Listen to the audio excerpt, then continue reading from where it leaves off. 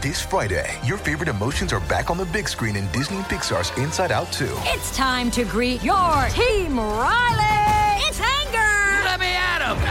Fear. Safety checklist is complete. Disgust. Ew. Sadness is in the house. Oh, no.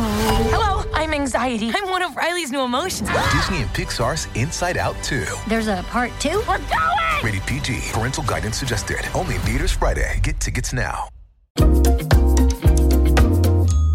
Life has its ups and downs. Today, there are more than 1 million elevators just in the U.S., carrying people higher and lower every day. All these elevators travel about 1.5 billion miles per year and move around 18 billion passengers. You might think that you know everything about this vertical kind of transport. But let's say, have you ever wondered why elevator doors have small holes in them? Imagine getting stuck in an elevator at the most inappropriate moment of your life.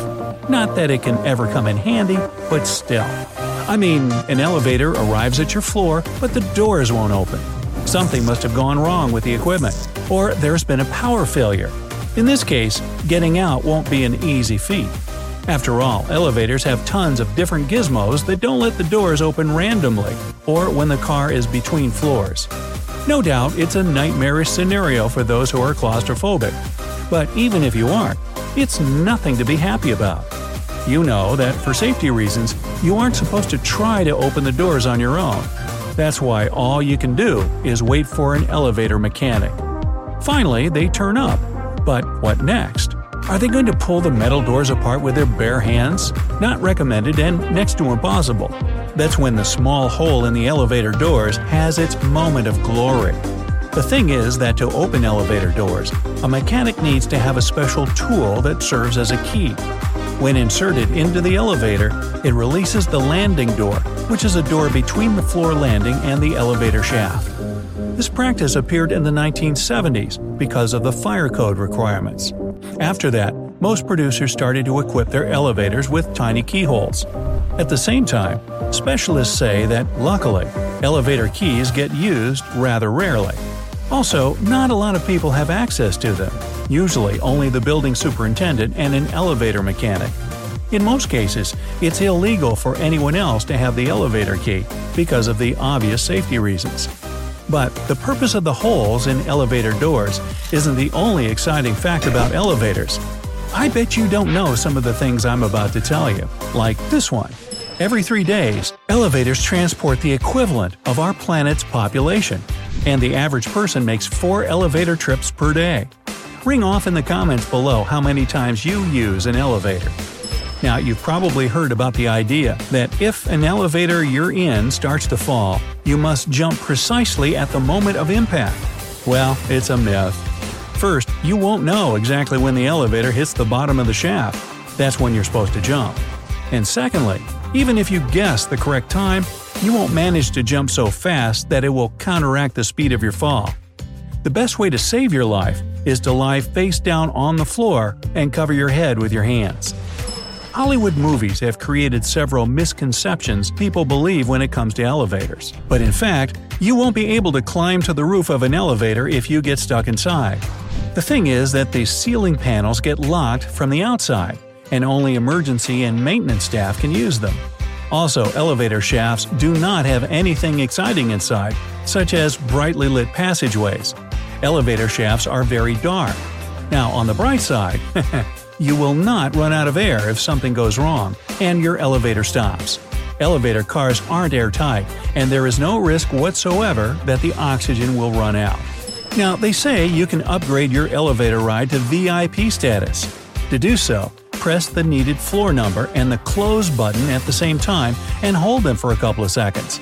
Then the elevator will ignore requests from other floors and head straight to your destination. On the other hand, elevator manufacturers state that it might not work on all models. But who says you can't try, right? In loads of countries all over the world, number 13 is believed to be unlucky. Some buildings even go as far as to remove the 13th floor from their floor plans altogether. Even more, according to Otis Elevator Company research, 85% of elevators don't have a button number 13.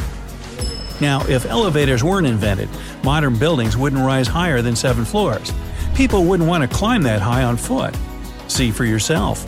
In the before elevators era, high floors were mostly for low-rent tenants, maids, and servants. At the same time, nowadays, the top floors are where you can find the most luxurious penthouses and expensive apartments with astonishing views. But if you think elevators are a relatively modern invention, you might want to reconsider. They actually appeared several hundred years BCE.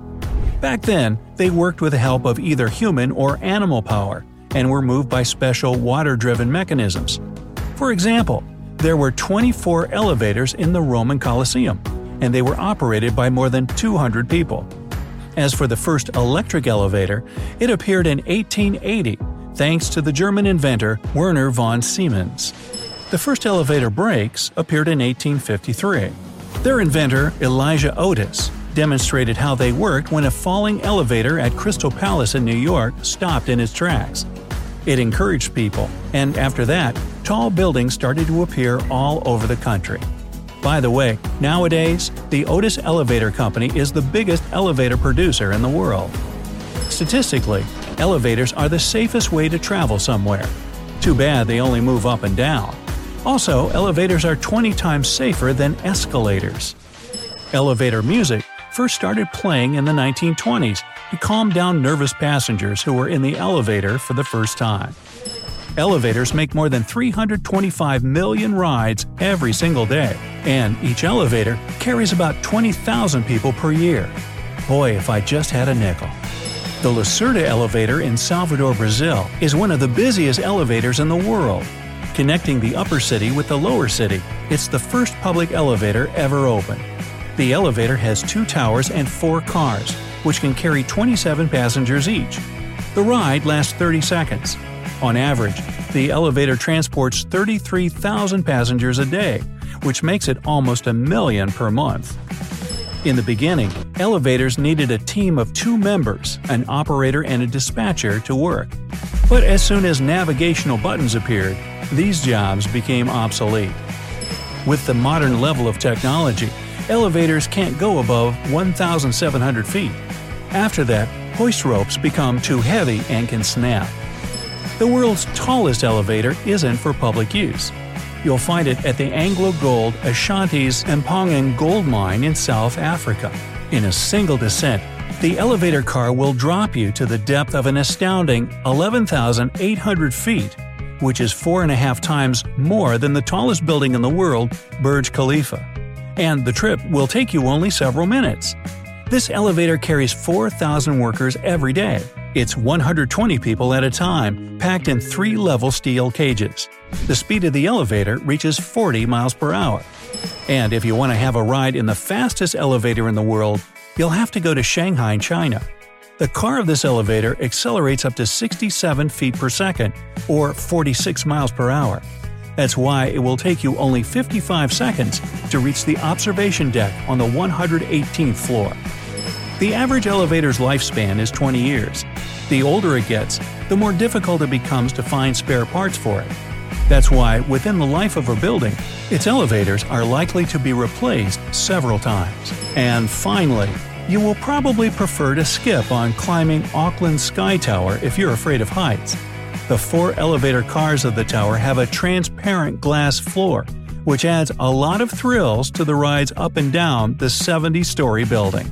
Yeah, count me out. Whew! Hey, if you learned something new today, then give the video a like and share it with a friend. And here are some other videos I think you'll enjoy. Just click to the left or right, and remember, stay on the bright side of life.